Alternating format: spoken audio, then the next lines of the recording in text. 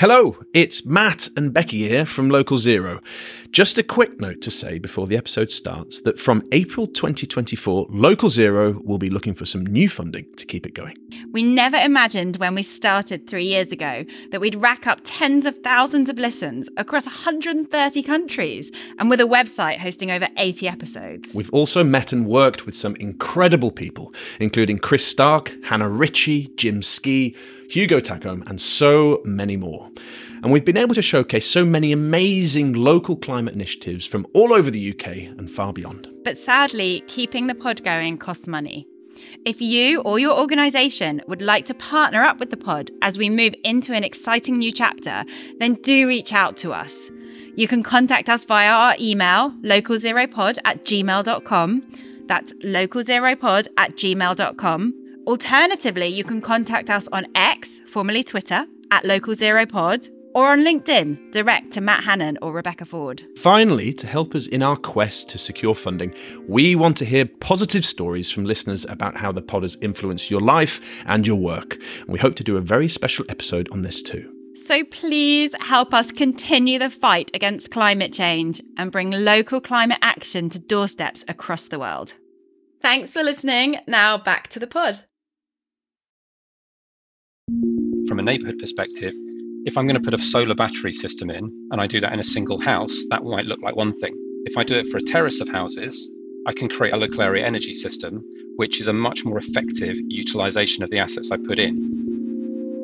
There are benefits to retrofitting those homes, not only with regards to going towards zero carbon, but also saving significant amounts of money on energy bills, improving the comfort of the home, and also like the just general appearance of the building and lifetime. Hello and welcome to Local Zero with Matt and Becky. In today's episode, we're going to be talking about money, the money we need to invest to make our homes and our buildings fit for the future. So with our energy bills on the rise and the need to shift to heat pumps and other forms of clean heating becoming an ever-increasing priority, there's a lot of work that needs to be done to make our homes both greener and more energy efficient. Later in the show, we'll be talking with our returning guest and fellow energy rever, Dr. Jo Patterson. Jo works at Cardiff University, and she's been working with local authorities in Wales to explore just what it means and what it costs to retrofit our homes to the sorts of standards that we now need. We'll also be chatting with Rufus Grantham. Rufus is the Global Head of Urban Transition Finance at Bankers Without Boundaries, and he's been leading some very exciting work looking at new financial instruments that might just hold the key to unlocking the money we need to transform our buildings. And we'll be doing our very best to bring the conversation back to a practical focus of what we can all do in our daily lives to influence change. From taking on civic responsibilities like voting or writing letters to our representatives, to things that we can do in our communities and in our homes.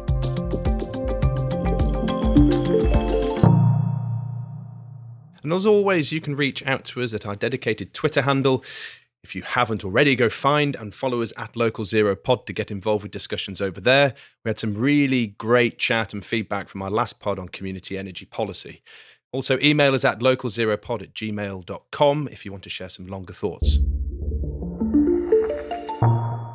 So, before we get into our discussion today, Matt, I think we should reflect back on what's been happening over the past couple of weeks with the good, the bad, and the plain old weird. So, what has been on your radar, Matt? Well, the news comes thick and fast. It doesn't stop at Local Zero HQ. Let's begin with the good news. Everybody likes the good news. So let's start with that. I thought with all the bad press that some of the policies had, particularly decentralized renewables, particularly solar, and we talked a little bit about this at the last episode around community energy, that the reduction in certain policies like the feed-in tariff saw solar, the implementation of solar fall off a cliff basically during the mid to late 2010s. But the good news is it's making a comeback. Ooh. And it's a pretty big one. So looking over the last 6 years of solar rooftop, so that's solar putting on our roofs, not only homes, but also buildings, we've seen the strongest growth since 2015 in the last year. And last year we saw 730 megawatts installed. Wow. And that's just solar going onto our roofs. So we're really starting to make a comeback. And there are kind of three things that could keep this going over the next few years. particularly over the next few years, but also the next few months. And I should say what I'm going to talk about is in addition to gas prices going crazy. People are throwing stuff on their roofs to insulate themselves from that. Yeah. But the three things that are driving this: Future Home Standard. This is about making sure the new homes we build are as low carbon as possible. 2, we've seen an exemption on business rates, often very boring, but basically people were getting hammered for putting renewables on their roofs because it was classed as business income. And the third is that government are going to be running their contracts for difference, which is essentially a strike price, a bottom price that will be provided for solar power. Solar's back in the game on that one. It was frozen out for many years. Yeah, really great news for solar. Back in the game. We expect this to go from strength to strength. And this is very, very interesting stuff, because if we're building new homes and we're putting solar onto our existing buildings, of course, that can help with managing some of the load as long as we can balance it up. I can see that this could be a real positive thing, extra renewable generation.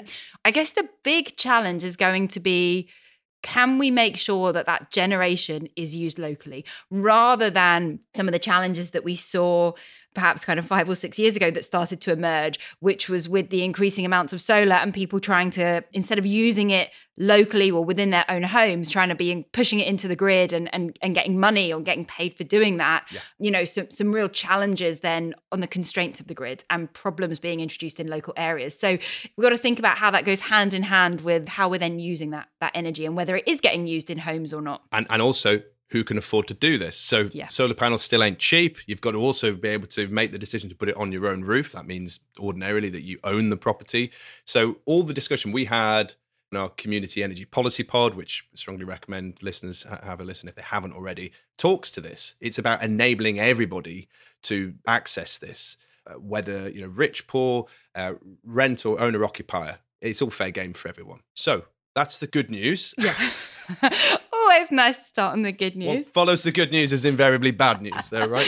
Yeah, absolutely. And I guess this is like the opposite end of the spectrum of what you've just been talking about for a number of reasons, but not only from, moving from the kind of individual household level energy to let's talk about some of the energy giants, namely BP, Chevron, ExxonMobil, and Shell. And there has been a new article published by academics in Japan, and they've been looking at the records of these large companies, because what we've seen in recent years is these companies, particularly Shell and BP, talking a lot more about climate and low carbon and transition. And that's been there, on their websites, in the media, but also in their annual reports.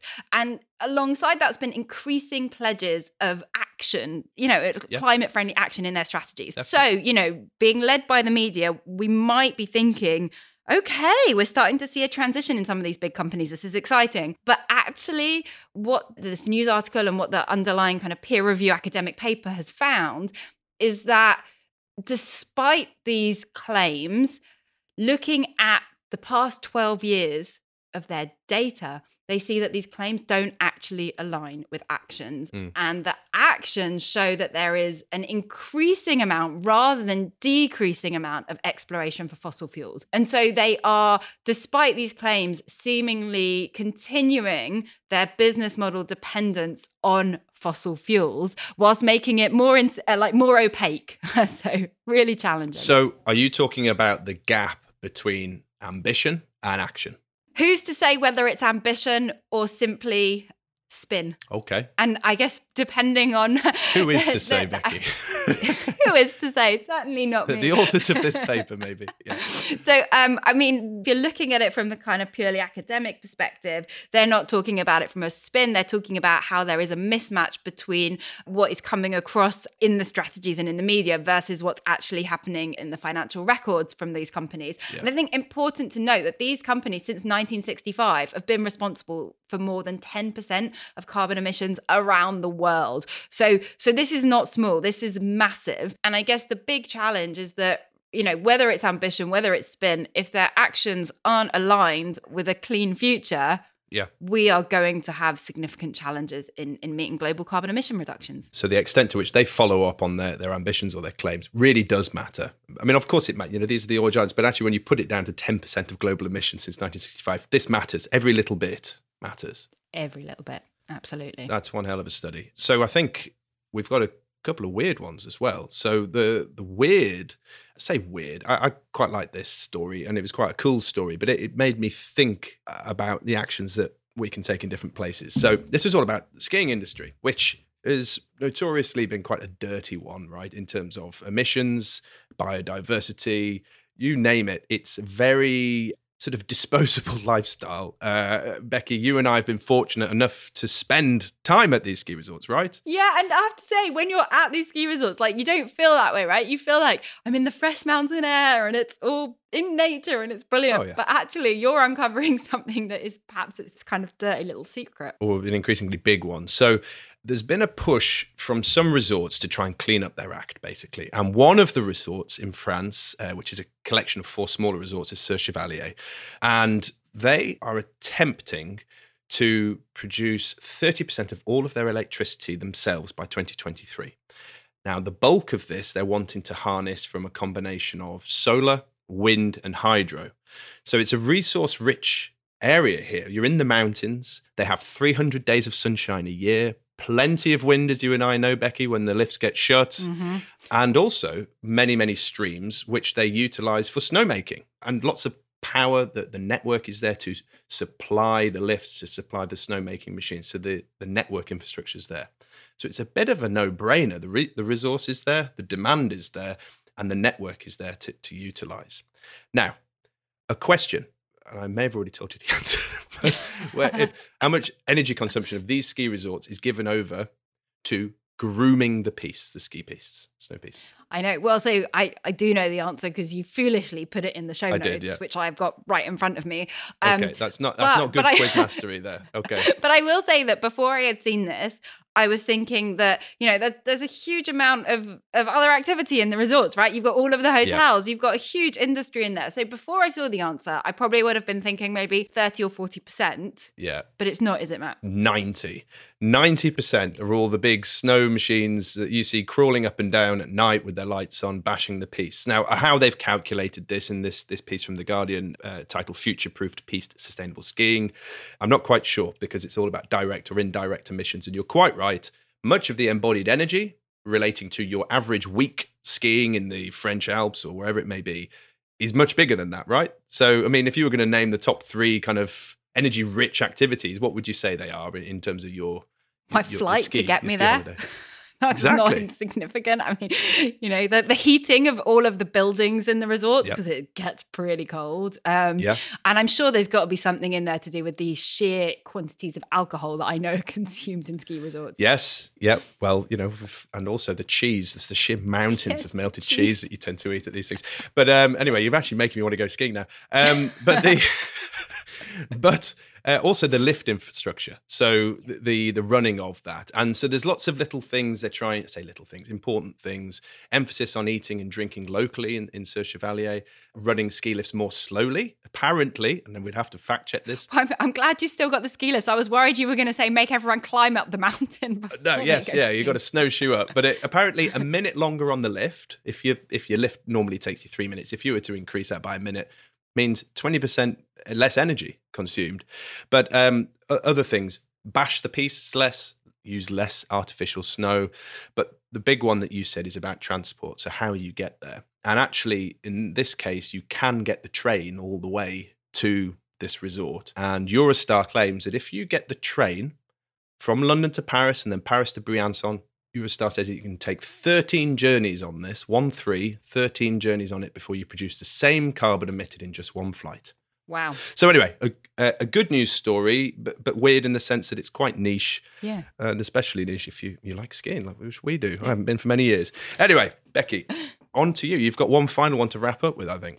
I do. And this builds on something that I talked about in our last episode, which was the Octopus Energy demand response trial. So Octopus Energy running a trial whereby they are inviting their customers to try and reduce their energy consumption at the times when the grid is the dirtiest, so when we've got the most amount of coal generation. And I am an Octopus Energy customer, and I actually signed into this trial. Great. And now I can report back on some real experience, because 2 days ago, I got an email into my inbox that said, we're going to be having a window. If you can reduce your energy consumption by 40% between 4:30 and 6:30 tomorrow, click to sign in. If you can reduce it by this amount, and it told me by 40%, and it gave me the corresponding amount in kilowatt hours, that they would give me that energy during that period for free. Wow. So I thought, let's do it. I phoned the husband. We had a chat and we agreed to participate. You shut everything down. You went complete lockdown, sort of blackout. So this was it. So the first thing he said to me is,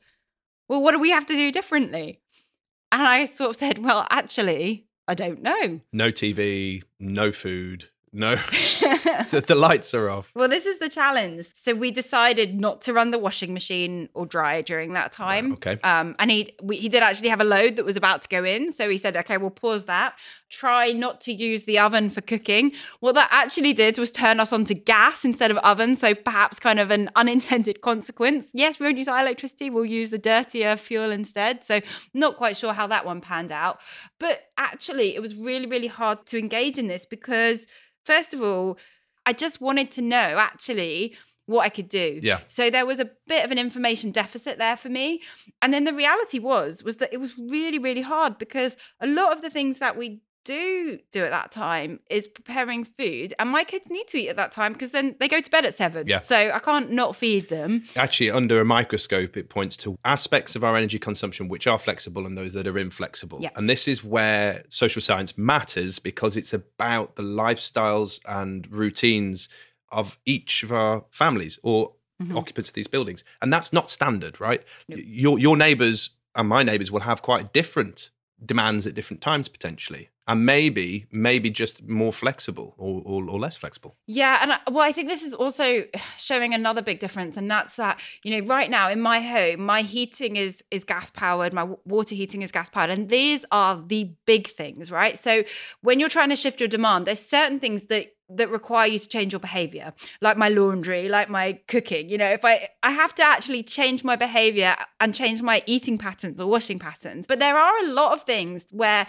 you could be more flexible and not even know it. So here's the thing, the harsh reality is if I had electric heating, my water heater could be switched off that whole time and I probably wouldn't even know it. Yeah. If I had electric heating, like a heat pump, it could probably be switched off during that time. And as long as my home was insulated, I probably could have pre-warmed my home and I wouldn't have even known it. Well, I was going to say there's also a wider debate here. We've got our guest coming shortly, but a wider debate about whether this is an active or a passive decision. Yeah. So your point about your kind of heat pump, this is where the Internet of Things and smart homes comes in because your home can intelligently be communicating with those market signals and turning things on and off. So maybe putting on your dishwasher when you're asleep at the cheapest time, okay?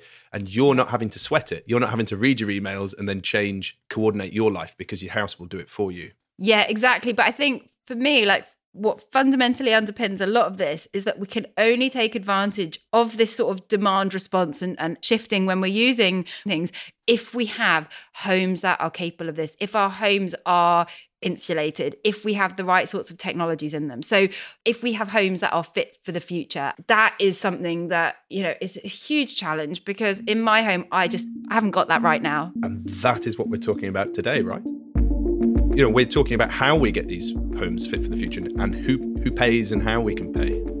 Exactly. And it is not simple. It isn't cheap and it's a massive challenge. And in fact, I think this is the perfect time to start to bring in our guests. I'm Dr. Jo Patterson. I'm a Senior Research Fellow at the Welsh School of Architecture in Cardiff University.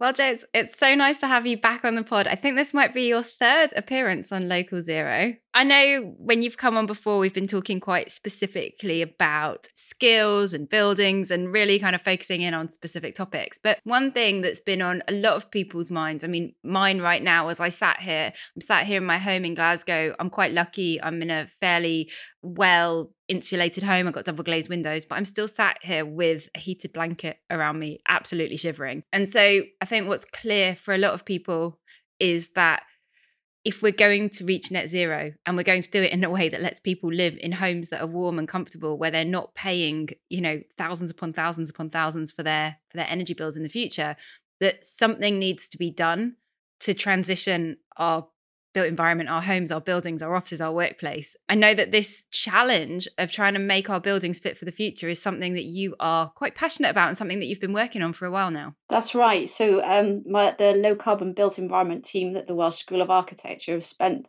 quite a lot of time over the last 10 years retrofitting existing housing, particularly focusing on houses that are most in need, that are occupied by people most in need. So those living in social housing. Our research has included combining demand reduction solutions, which include energy efficiency measures, external wall insulation, loft insulation, replacing boilers for heat pumps where necessary, but also combining that with renewable energy supply and energy storage to try and optimize a whole house energy system.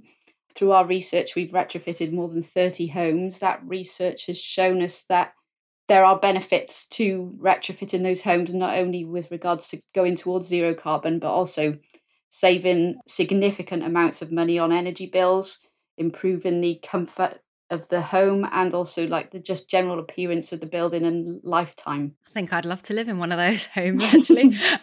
But I mean, so we talk about the benefits, and you mentioned significant savings on the bill.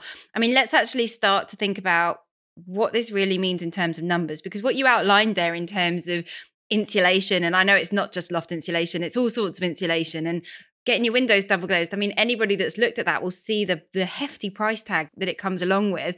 And even starting to shift out your boiler, despite the fact that there are some incentive schemes. Again, it's not something that most people can afford. So are we looking at savings off the bill that can come anywhere near compensating for the outlay? Give us an indication of what somebody might need to shell out to transform their maybe quite traditional end of terrace house like I live in, 1900s end of terrace house, into something that actually could be much nicer and warmer and cozier to live in. It is still expensive, and as much as we'd like to think that it isn't, I think going towards net zero it costs a lot. You were looking at around £40,000 to £50,000 just a heat pump on its own, just an air source heat pump, which obviously the government are promoting now, costs about £15,000 to buy and install. And even with the £5,000 grant that's available, that's still 3 times more expensive than a traditional boiler, which when you're making that choice, it is very difficult to justify spending 3 times more than what you would normally spend on a gas boiler. So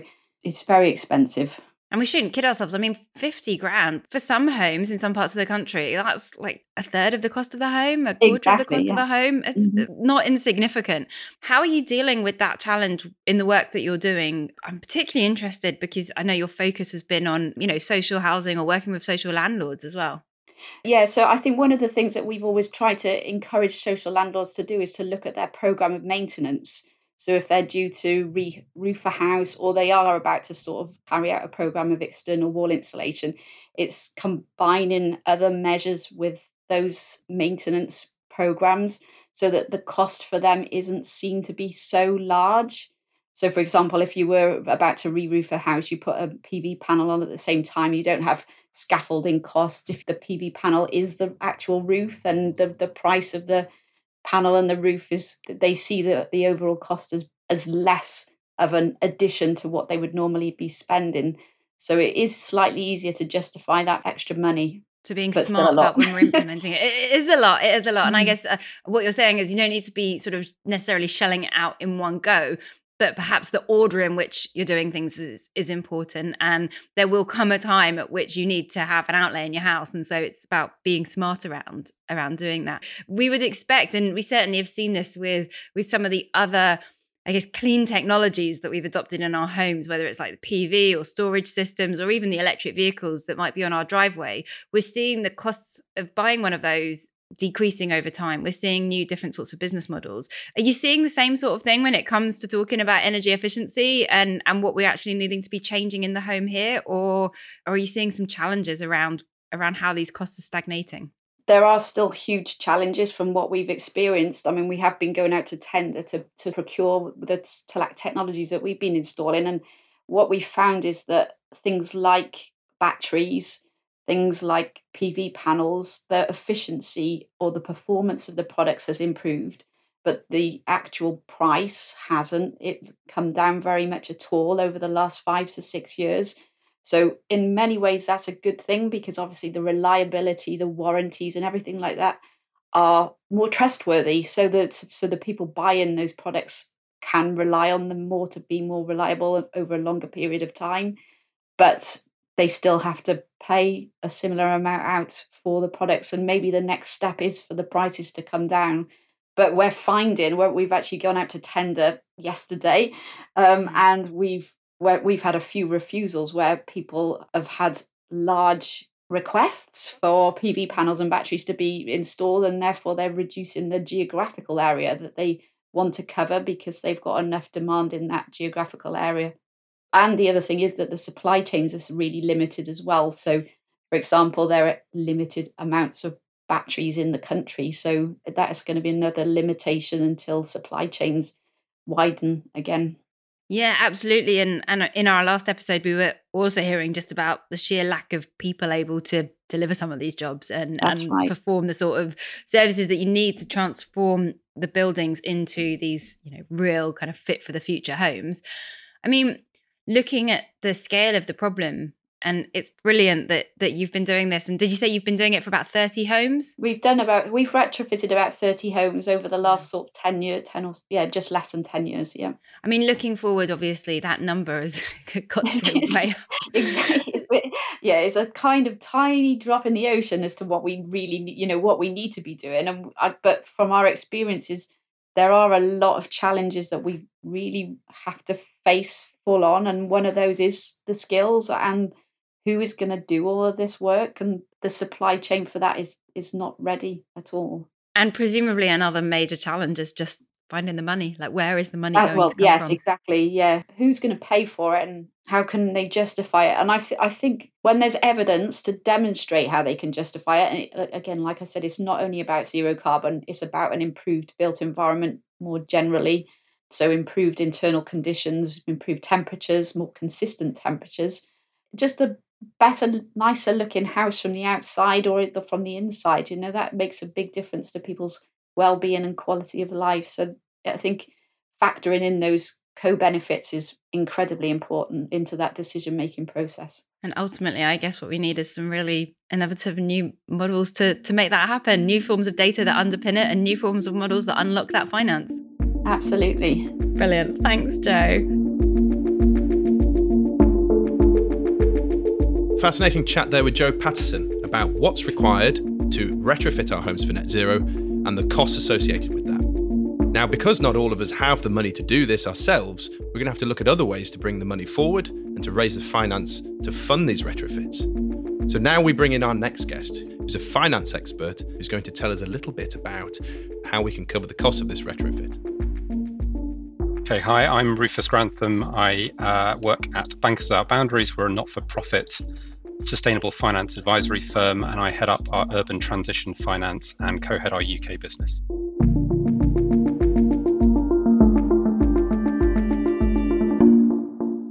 Welcome to the show, Rufus. It's great to have you here today. I mean, maybe you could just start by telling us a little bit more about Bankers Without Boundaries. I mean, I've heard of Engineers Without Borders and Doctors Without Borders. So Bankers Without Boundaries is definitely a new one to me. So tell me a little bit more about what the organisation does and sort of how you got involved with it and with looking at this kind of finance in the context of urban and energy transitions. So BWB was set up about 8 or 9 years ago. It was set up by an ex-hedge fund manager who had gone to work for the Prince of Wales to set up the Rainforest Project. And the basic concept was that you have some big problems facing society that often sit somewhere with the public sector that could do with some finance advice. And you have a whole bunch of people in the financial service industry who've got finance knowledge.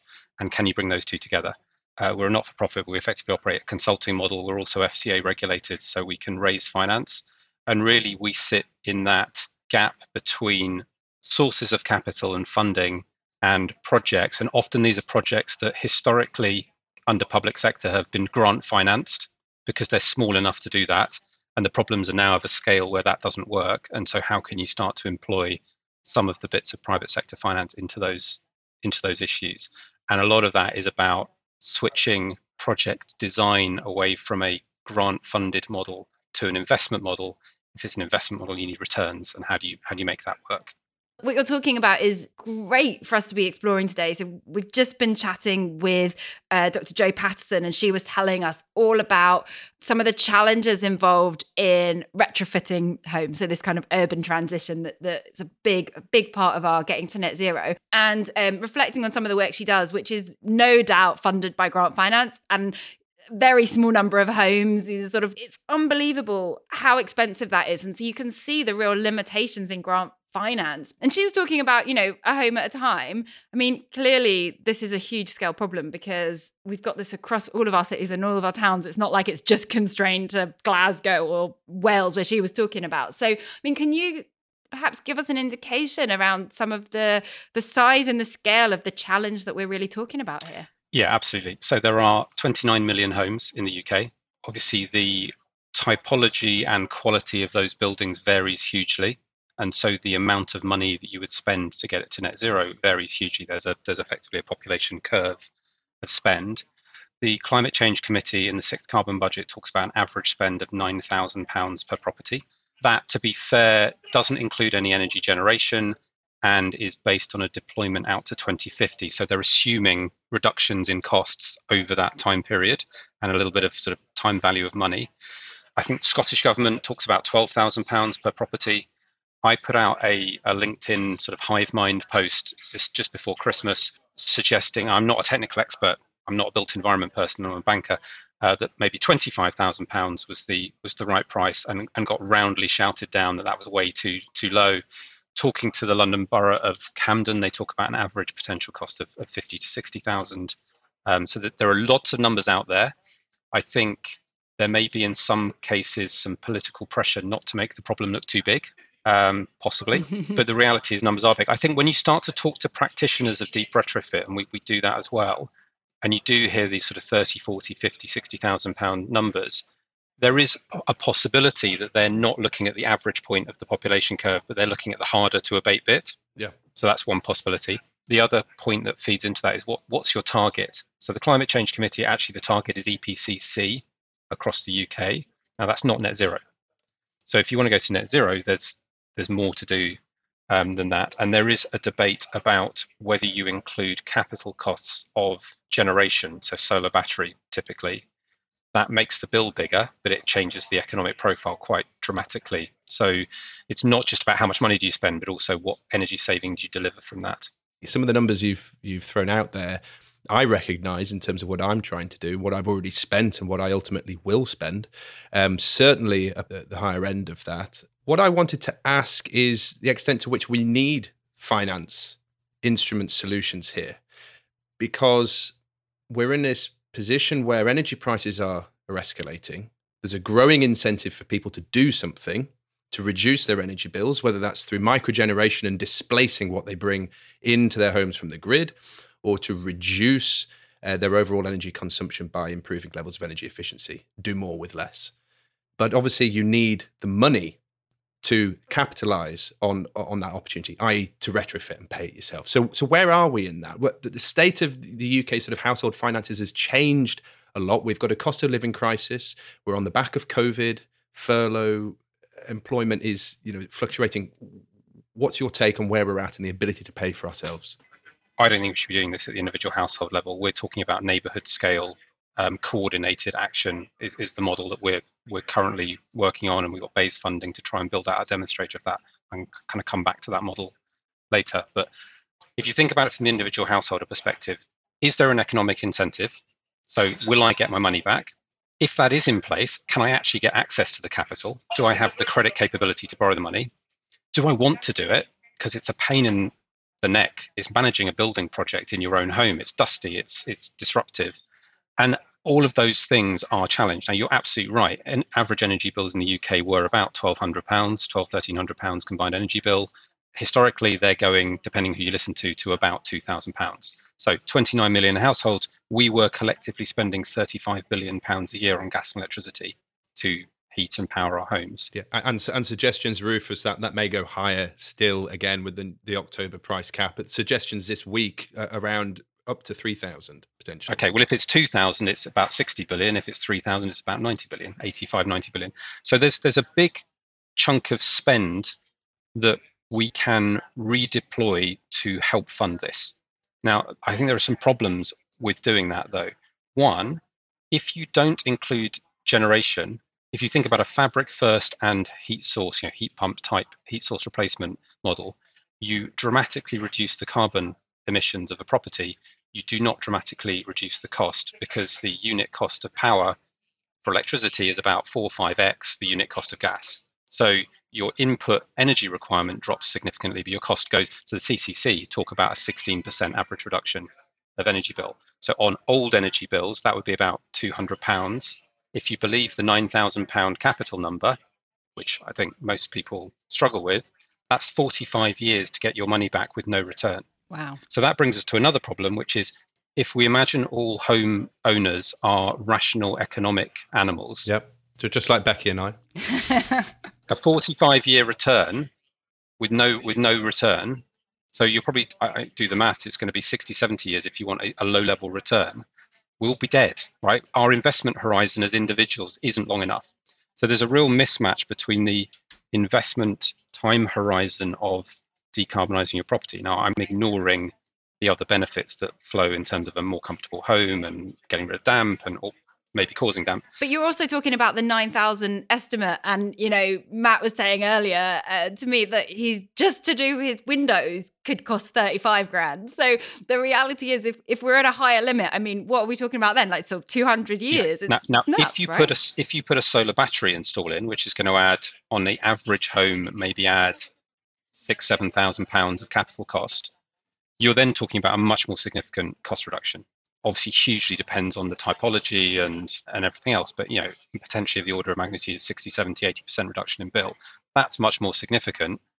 And so although you're spending more money up front, the return characteristics still change, but you're still talking multiple decades. And for most people, that's not the way people think about investing their money. And there's another problem here, which often I think gets overlooked, which is this debate is often anchored in a conversation about wealthy middle-class people who own their own house, have 30, 40, 50% equity in that property, can call up Lloyds or Santander and say, I'd like to borrow 30, 40 grand to do my windows, please, and borrow the money.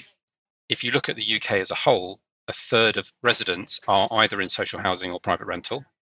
Of the 2/3 who are own occupiers, a third of those are over the age of 65, can't access mortgage finance. So you've now got 2/3 of 2/3 who are own occupiers under the age of 65. So that's just under a half.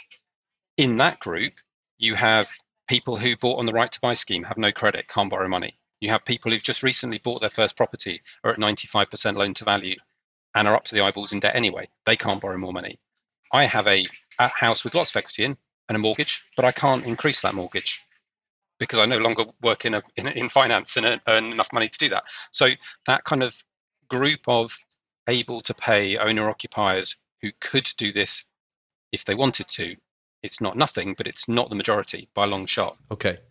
So Rufus, there's an unspoken crisis here with regards to net zero. I mean, often access to finance is the point here, but this is around kind of credit ratings, capacity to take on board additional credit. And if we're already maxed out as a nation, or as you say, those lenders don't see us as fit lendees, then we've got a real problem because we can't access the funds to take those actions that we need for net zero. Yes, exactly. And you then layer onto the fact that I'm sure as you're discovering, Matt, it's quite complicated, right? What do I actually do?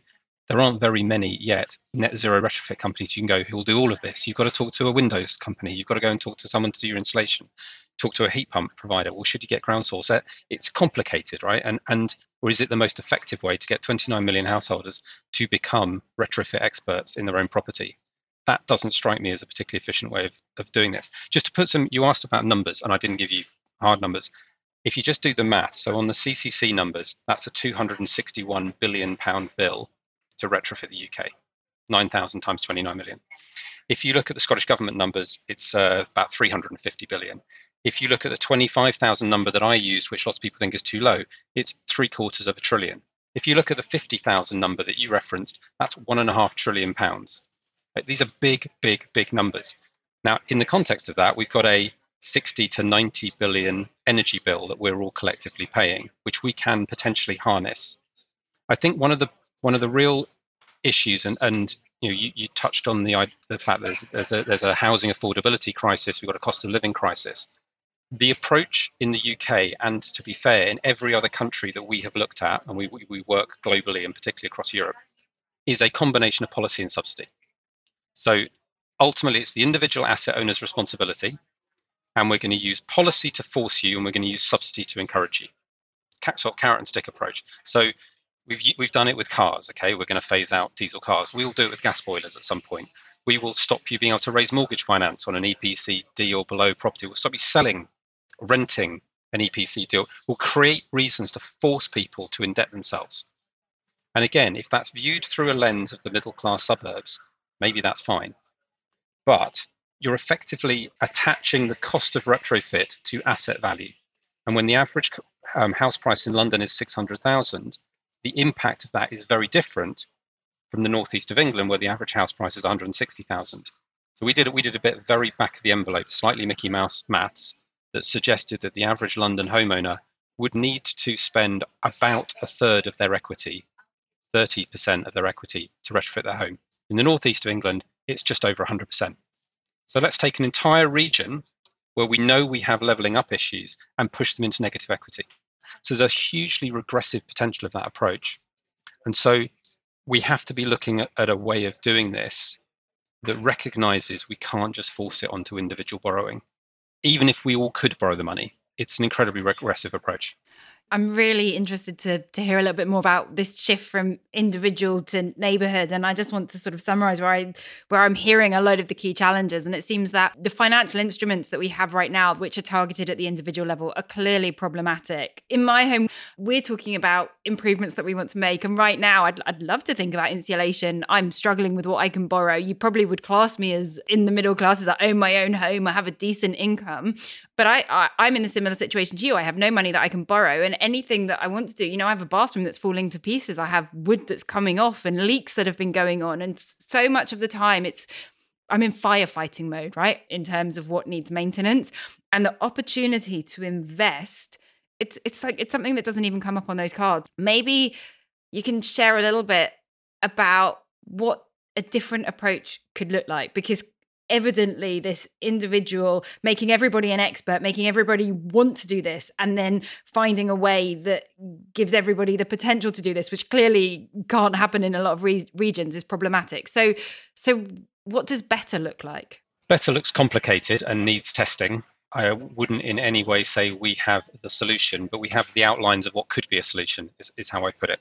And there's a real positive here as well, which is when we're talking about returns just now, we're talking about economic returns, right? We're talking about, what does my energy bill go down? And it's not just energy bill. If you put external wall insulation on a building, your maintenance costs, you don't have to point the brickwork anymore. There are maintenance cost savings as well. But we're talking about cash-based monetizable savings. That isn't the entire impact of doing this work. If you do this work, particularly if you do it collectively, street by street, neighborhood by neighborhood, city by city, you generate a whole bunch of other impacts as well. Huge job creation. You also, actually, we reckon you probably 25 to 30% of the spend on a broad retrofit program goes straight back to Treasury through VAT, corporation tax through the supply chain, income tax and national insurance for people employed in the supply chain, avoided benefits from taking people out of unemployment. So there's an immediate payback to Treasury from doing this work as well. But it's not just that. There is very, very clear evidence of the linkage between poor quality housing and healthcare outcomes. There's very clear linkage with educational attainment. If you took the economic value created by renovating and improving and reducing the energy footprint of our built environment, I think you can make an argument you do this from an economic standpoint nationally, not from a green carbon perspective, but because you'll create value for the country by doing this work. The problem with the individual approach is that if me doing my bit of insulation of my property collectively with lots and lots of other people in the area reduces the long-term healthcare provision costs for my community, that doesn't help me in my mortgage funding. So we're not harnessing those co-benefits, collectively call them, to drive this work. So that's one piece. The other piece is, this is complicated stuff, much better to collectivize the expertise required to do it. It's also the economics are poor. How can you improve the economics? Mass procurement, do it at scale. So if you do 5 streets in one go, you're buying heat pumps at a scale that gets you a much better price than buying them individually. The other advantage of thinking about from a neighborhood perspective is you can be much more systemic. So if I'm going to put a solar battery system in, and I do that in a single house, that might look like one thing. If I do it for a terrace of houses, I can create a local area energy system, which is a much more effective utilization of the assets I put in. You get a better energy saving per pound of capex effectively. I might not put individual heat pumps in per property. I might create a ground source heat pump network to provide heat to a group of houses. So your capital efficiency improves if you start thinking more systemically. And then there's one final piece that comes out of this idea of doing things at a neighborhood scale and orchestrating at a neighborhood scale, which is while you're there, the marginal cost of doing other things that community wants and needs goes down. And this is the sort of don't dig the road up 3 times to do gas, water, and broadband. Dig it up once to do everything. And so, okay, we're gonna do all of the buildings. Well, what could we do between the buildings at the same time? We could plant green infrastructure. We could put in EV charging infrastructure. And so you start to change this. All of these things are moving the bill up, right? They're all adding more cost.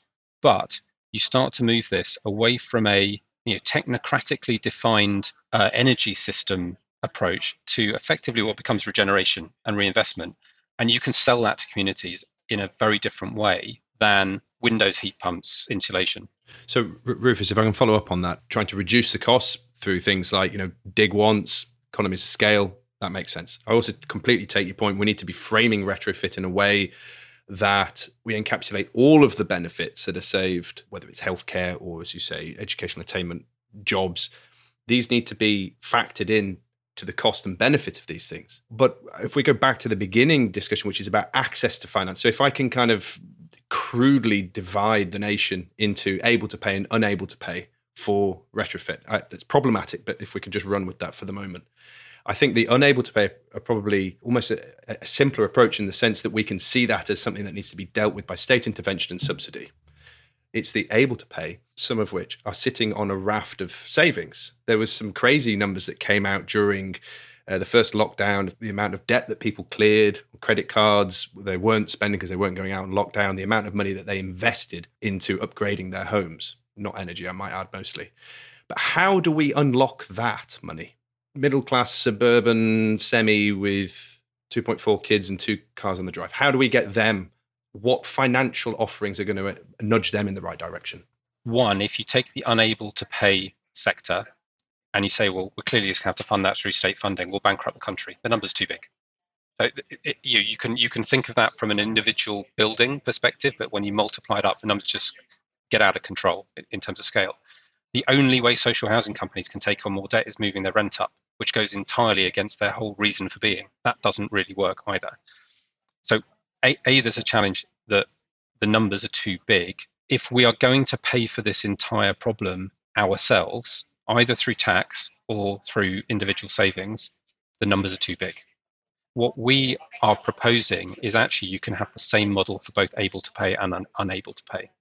And so if national government finance and individual payment are the 2 current pots of money that we're thinking about balancing between, can we unlock a third pot of money? So the UK pension fund industry manages £2.4 trillion. You've then got the insurance companies that run their own assets. That pool of capital is looking for super long-term returns because their liabilities are long-term. They pay pensions out over decades. They want to invest their assets to create an income over decades to match that outgoing. And that part of the finance industry in particular is very focused around investing responsibly, having impact, generating impact beyond return, and is incredibly frustrated that there isn't a way to do that at scale. If we can find a model to tap into that, I think that can partly unlock that, and that's the work that we've been doing. So in a nutshell, what we are looking at doing is creating a vehicle at a local level, aligned with local government, funding that vehicle with the money needed to pay the entire bill. We'll come back to that sort of magic money tree stuff. We'll come back to where that money comes from in a moment. Going into a neighborhood, so maybe it's 500 homes, maybe it's 1,000, 200, that sort of order of magnitude. Designing with that community what they're going to do. So that's the technical spec of the built environment piece, but it's also what community assets can we put in that support a 15-minute city type model that also act as an incentive for that community to come together and do this whole thing. You're creating a Trojan horse regeneration program in which you do retrofit. You don't ever mention retrofit. This is about investing in community. You can imagine a participatory process about what that money might go on in terms of, do we put a co-working space in? Do we have a new community centre? Do we look at childcare facilities, playground, something within the package that the community particularly want? And you deliver that at no cost to anyone living there from this vehicle, funded vehicle. We think that starts to unlock the engagement issue. I don't have to borrow money.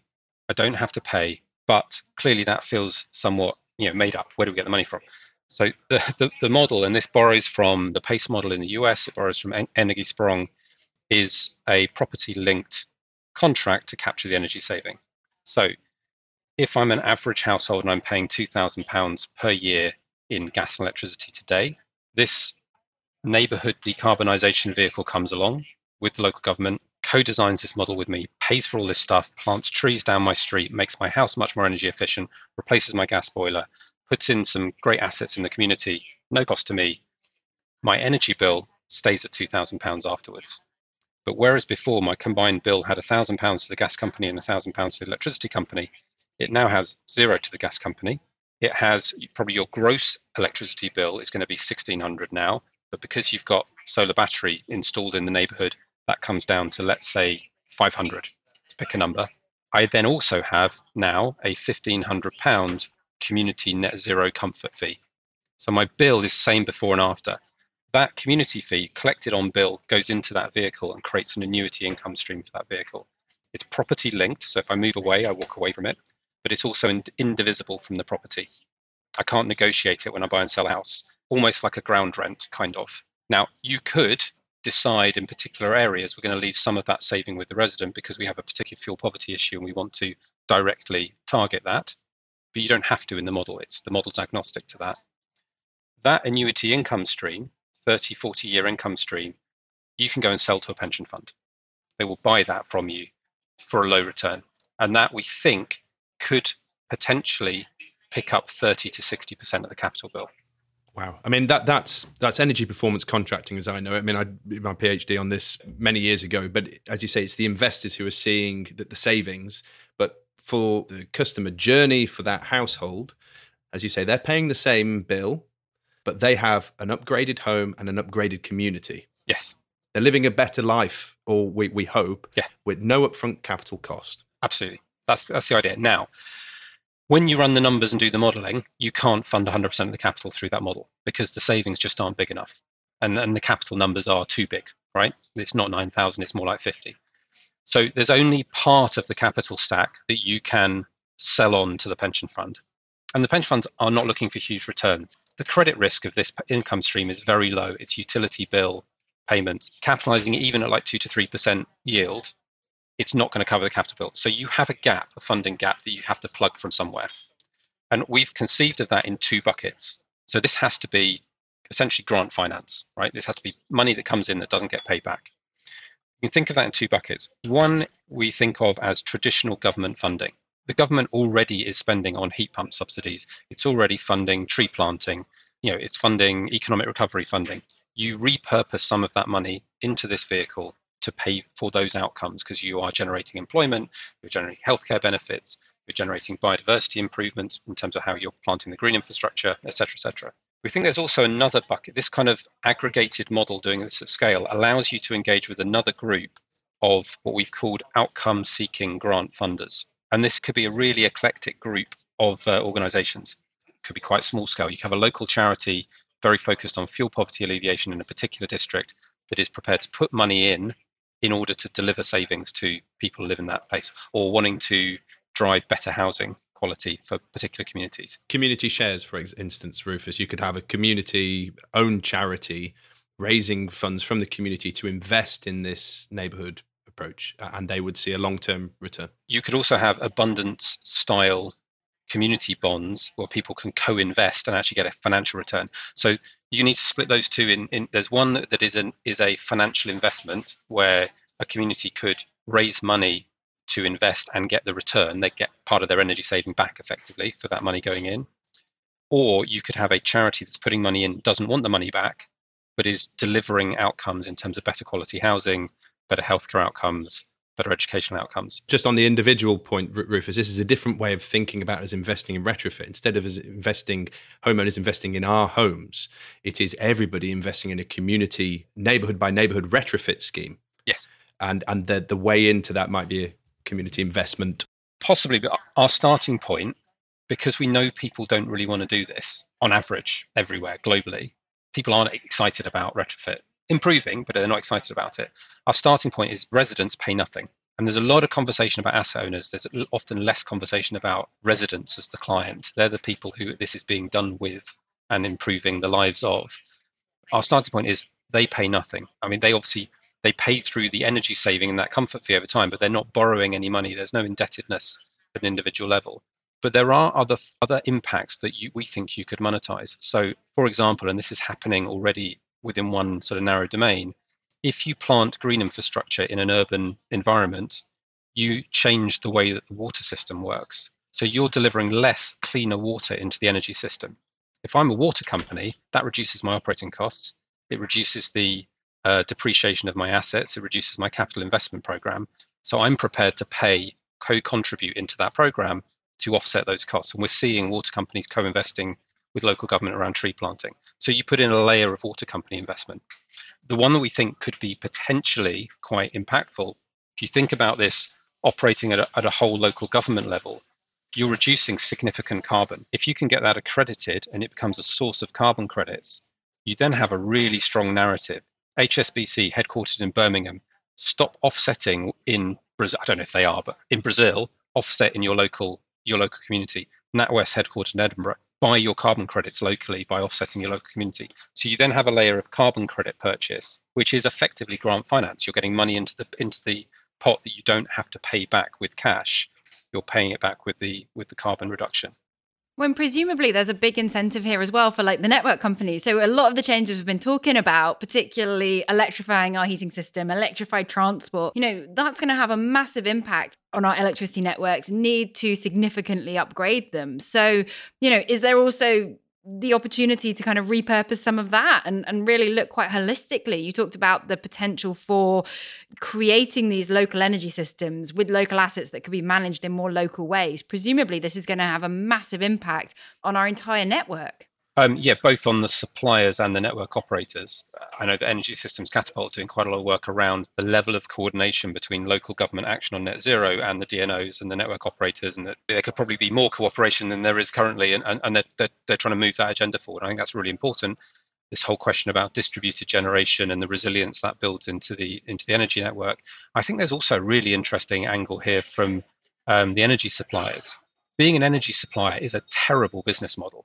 Right, you are trapped between a wholesale energy cost and a regulated price you can sell energy at, and you get squeezed. The margin of the energy suppliers is very low, as we've seen with a huge number of them going out of business over the last 6 to 12 months. But those are the same companies that actually could be really well placed to manage the infrastructure that we'd be putting in place. You're talking about building out solar, battery, heat pump networks around communities. There's an interesting conversation about, does that sit in a community investment company type structure, and where does long-term ownership revert? But given we're talking about a 30, 40-year return profile, you're going to need to replace solar panels. You're going to need to replace batteries. You're going to need to replace inverters. There is a maintenance cycle around that, which will have to come out of that saving return and be modeled in. It can't all go to supporting capital. But someone needs to take on that contract to manage those assets. And I would argue the energy suppliers might be really well placed, and that's a much better business for them. Shifting from selling kilowatts to actually selling services. I mean, This is a really a very transformational idea, what you're proposing. It's no longer about the incentives and the policies acting as the carrot and the sticks at the individual level, but it's an entirely different model. So, do we need to see big changes in the policy environment to enable this to happen, right? We're 2 years into the decade of action. 2030 is looming. It's sitting there looming ahead of us. What has to change to enable this sort of model to happen? I think there is a significant policy shift required, but I suspect it's quite a fragmented. It's lots of little changes in lots of different systems that tend to be thought of in isolation. I think there is a really big shift required in the way that we think nationally about funding these things, which tends to come down in very technocratically siloed domains. Let's put in place a heat pump subsidy scheme and do that nationally. Now, if I'm a gas boiler fitting firm in Dudley, the fact that there's a bit more national demand for heat pumps is not very useful to me. I need significant concentrated demand in my local area to take the plunge to repurpose my firm to be a heat pump firm, the training required, etc. We know there's a huge supply chain response required to make this work. You need that kind of local drive. And I think one of the real problems is that often the funding channels to do this kind of work, they come in funding calls. You can make a call for an insulation program, but if you go and say, we've got a program that's got solar, it's got all of these, it's green infrastructure, it's community investment, there is no one place to go to for funding. And so thinking about how we fund this stuff, the role that the UK Infrastructure Bank could play in that. And I know some of that thinking is going on. So the work that we're doing is currently funded by BEIS. And I know that some of there is thinking going on about how to make that work. But I think there's a step before that, which is what we're proposing is very different and is complex, because it is not doing things in silos. It's bringing those silos together, which we've traditionally not been very good at. We need to move beyond ideas to proving this and doing it. And that's actually what we're currently doing. There's an organisation that's been formed in the UK called the UK Cities Climate Investment Commission. It was formed initially by Connected Places Catapult, London councils and core cities, so the 11 largest, I think, cities in the rest of the UK. That membership is now expanding out quite rapidly across the whole of the UK. We need to run and demonstrate. We need to have a go at doing this, work out what the problems are. Yeah. Because you'll only find the policy problems as you run into them one by one and then feed those back into central government and say, look, we need this is blocking. We need to change this to move forward. And of course, you've got the policies to encourage, institutional investors to shift investment into lower carbon, to divest and what have you. And we've talked a little bit about that in previous episodes. But Rufus, there's a lot of food for thought and quite a transformational way forward there. I'm very excited to hear that and taking a lot away from that. So before we close out, what we like to do is just pause and kind of reflect on what the purpose of the pod is, which is about to encourage and profile personal and local action to tackle climate change. And we'd like just to ask you really, and be as broad or as specific as you like, about what you think people can do today to start making a positive change in terms of tackling climate change and the adverse effects of that. So that can be anything. You've got the soapbox. What can our listeners do?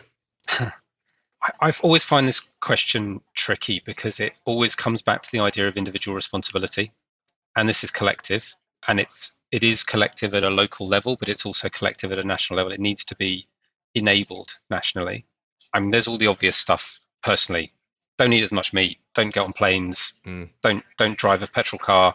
All that sort of stuff. And I'm very aware that there's a level of privilege that sits behind the ability to make those choices many times. Yeah. And they're not always available to everybody.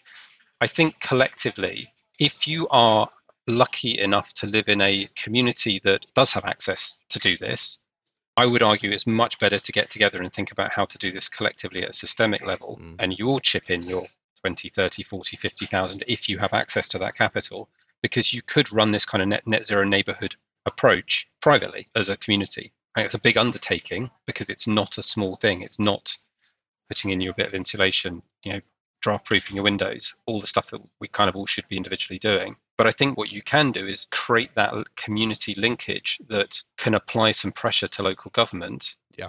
That's not to say that local government isn't doing this stuff. And we talk to a lot of UK local authorities. There are some phenomenal people working in those organisations trying to do this stuff, often while trying to do 8 other jobs without any funding. And so that's where I think this enabling piece from national government is required. And I think we're also, frankly, the financial services community could come together and part fund this. Because we're talking about creating a new huge investment opportunity for the financial services community. To fund the business development of that or part fund the business development of that would not be unreasonable, I don't think. And I really like your point about you can't take collective action for a collective problem without a collective. I think that's an interesting point. Rufus, thank you so much. Really enjoyed that chat. A pleasure. Yeah, it's been absolutely brilliant, absolutely enlightening, and for me, incredibly positive, because I often get quite despondent when we start to talk about some of these issues and some of the finance, because it seems to always be focusing on the problems. And although it's complex, I feel like you've brought a really interesting and innovative solution that can help move us forward. So absolutely brilliant to talk with you today. As always, please do get involved in our discussion if you're interested in talking about or engaging in what we've been talking about on the show, or if you've got any thoughts about what you might like to hear from us for future shows. So do please go find and follow us at Local Zero Pod on Twitter. Get involved in the discussions, give us a shout out, or even reach out if you want to come on the pod. We're always looking for exciting people to chat with about local solutions to climate action. If you are like me and cannot constrain your thoughts to 140 characters, email us localzeropod@gmail.com. We will be checking that if you want to share some longer thoughts. But for now, I think all that's left to do is to say thank you to Rufus, thank you to Joe, and thank you to everybody that's been listening. And we'll see you next time. Bye. Thanks. Goodbye. Thank you.